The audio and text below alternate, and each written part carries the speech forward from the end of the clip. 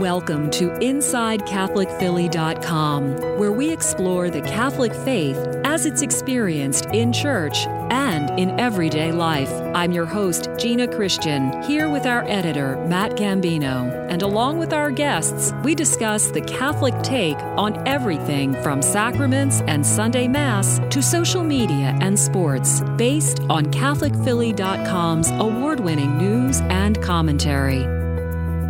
Thanks so much for spending a few moments with us here at CatholicPhilly.com. I'm your host, Gina Christian, here with our editor, Matt Gambino. Matt, great to have you with us as always. Hi there, Gina. And making his red carpet debut on our podcast is John Mulderig, longtime film critic and movie reviewer for our partner, Catholic News Service. John joins us live from New York. I just wanted to say that by phone. And he's here to give us his picks for this year's Academy Awards, or more accurately, his sense of this year's Academy Awards. John, welcome. Thank you, Gina. How are you? All right. Now, before we get your take on this year's contenders, let's back it up a bit. John, what exactly is a Catholic film reviewer? How is your approach different from, and maybe similar to, those of other movie critics? Well, I would say the actual issue is one of emphasis, so that a secular critic would consider the foremost criterion to be the artistic quality of the film. We certainly take that into account, but our emphasis is really on the moral and spiritual content of the film and the degree to which it comports with gospel values or departs from gospel values. That's really what we're focused on, along with also the content of the film in terms of what would be the appropriate age group for this film, so that we can give guidance to parents and also to adult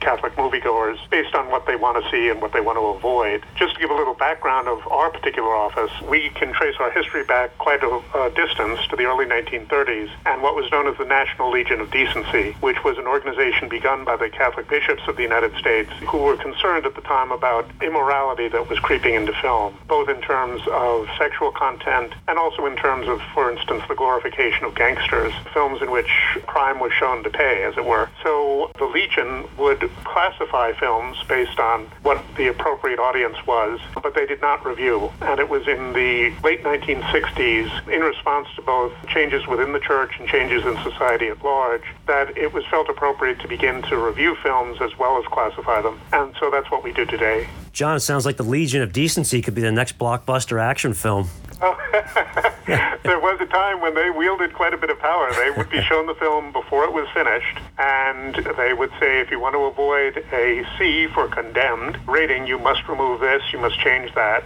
And the studios, for fear of losing Catholic viewers, would do that. That, needless to say, is not the case today. I just go to the screenings that are held for all the other critics, and we do our best to assess the film after the fact. So in a nutshell, what you're trying to do is not tell someone what to do, but inform their conscience so that they can make a good decision. Correct? Exactly.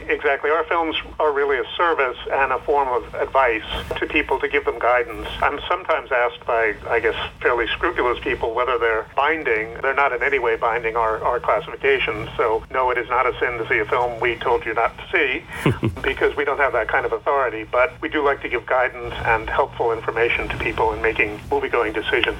And it is just that you really do give some advice. I think the premise among a lot of people is, well, it doesn't matter. I can just watch it. It's not going to affect me. But we do need to be conscious of what we're taking in with our eyes and our ears and our senses, correct? Absolutely. This is a vital issue because we are influenced by it, whether we believe we're being influenced or not. And in fact, I think that's part of the reasoning behind the existence of the Legion. For instance, the bishops never got particularly exercised about Broadway plays or stage acting. It was felt that cinema was a much more immersive medium, as indeed it is. And today we also review video games, which I think are even more immersive than film because you're actually participating in what's going on. And I want to applaud you about that, John. I think it's such a fast-growing industry, and because it's not passive, it's an active experience. I think CNS is really providing a great service in providing these game reviews. Oh, thank you. Well, I think also it can be helpful for parents because, as I like to say, virtually every parent has seen a movie. Not every parent has necessarily played a video game. So in that sense,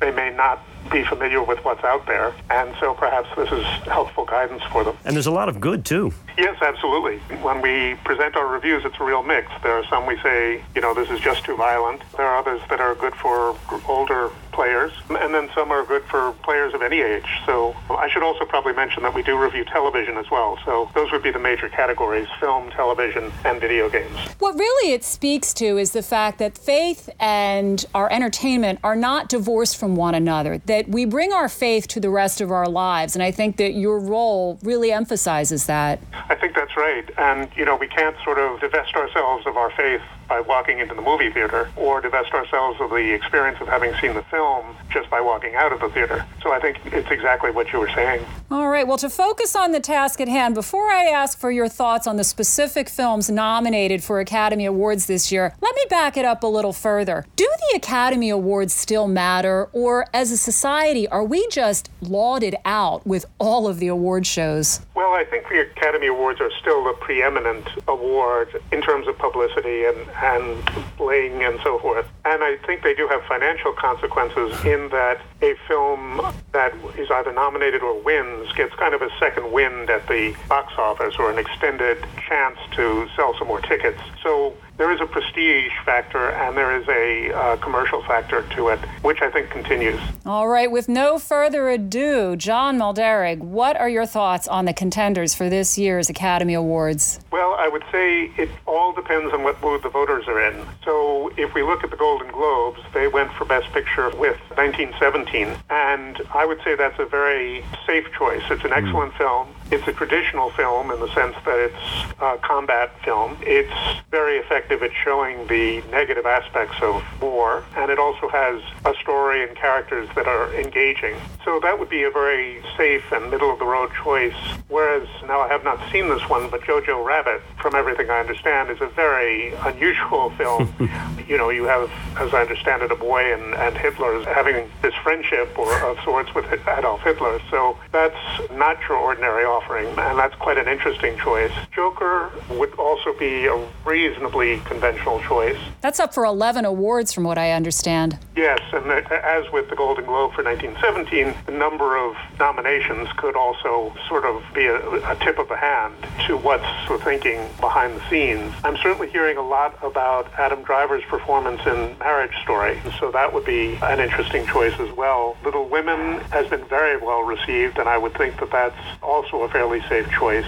So it all depends on which direction they're going in. Another unusual choice would be Parasite, in that it's essentially a foreign film, and I understand it's the first South Korean film to be nominated in this category of Best Picture. That would be precedent-setting in that respect. John, I'd like to get your take from a faith perspective. The last year's movies, 2019's movies, what one or two films really stand out for you for really nailing a positive message for people of faith? Well, I think 1917 is a good example in that I often say it's very hard to make a good religious film. And this is not a religious film, but it has a religious dimension. And it's clever in the sense that it begins with a kind of cynical take on the value of faith. But then subtly at the end, there's an unspoken but very powerful affirmation of faith in a particular scene based around the singing of a hymn. And so I would say that's an interesting use of religion. So although it's a secular film, there is a religious dimension to it, and it's very cleverly done, which is not easy to do. In terms of other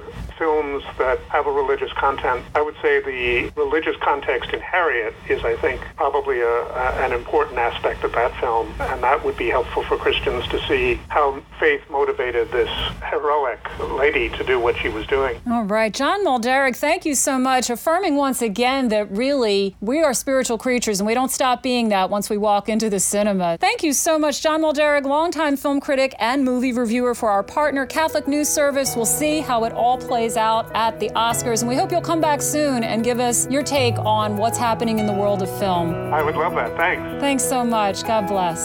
God bless. So you've heard our thoughts. What about yours? Reach out to us and let us know. You can find us on Facebook and Twitter at Catholic Philly, or visit us online at CatholicPhilly.com. Thanks so much to Matt Gambino, the editor of CatholicPhilly.com. I'm your host, Gina Christian, and until next time, may God bless and keep you.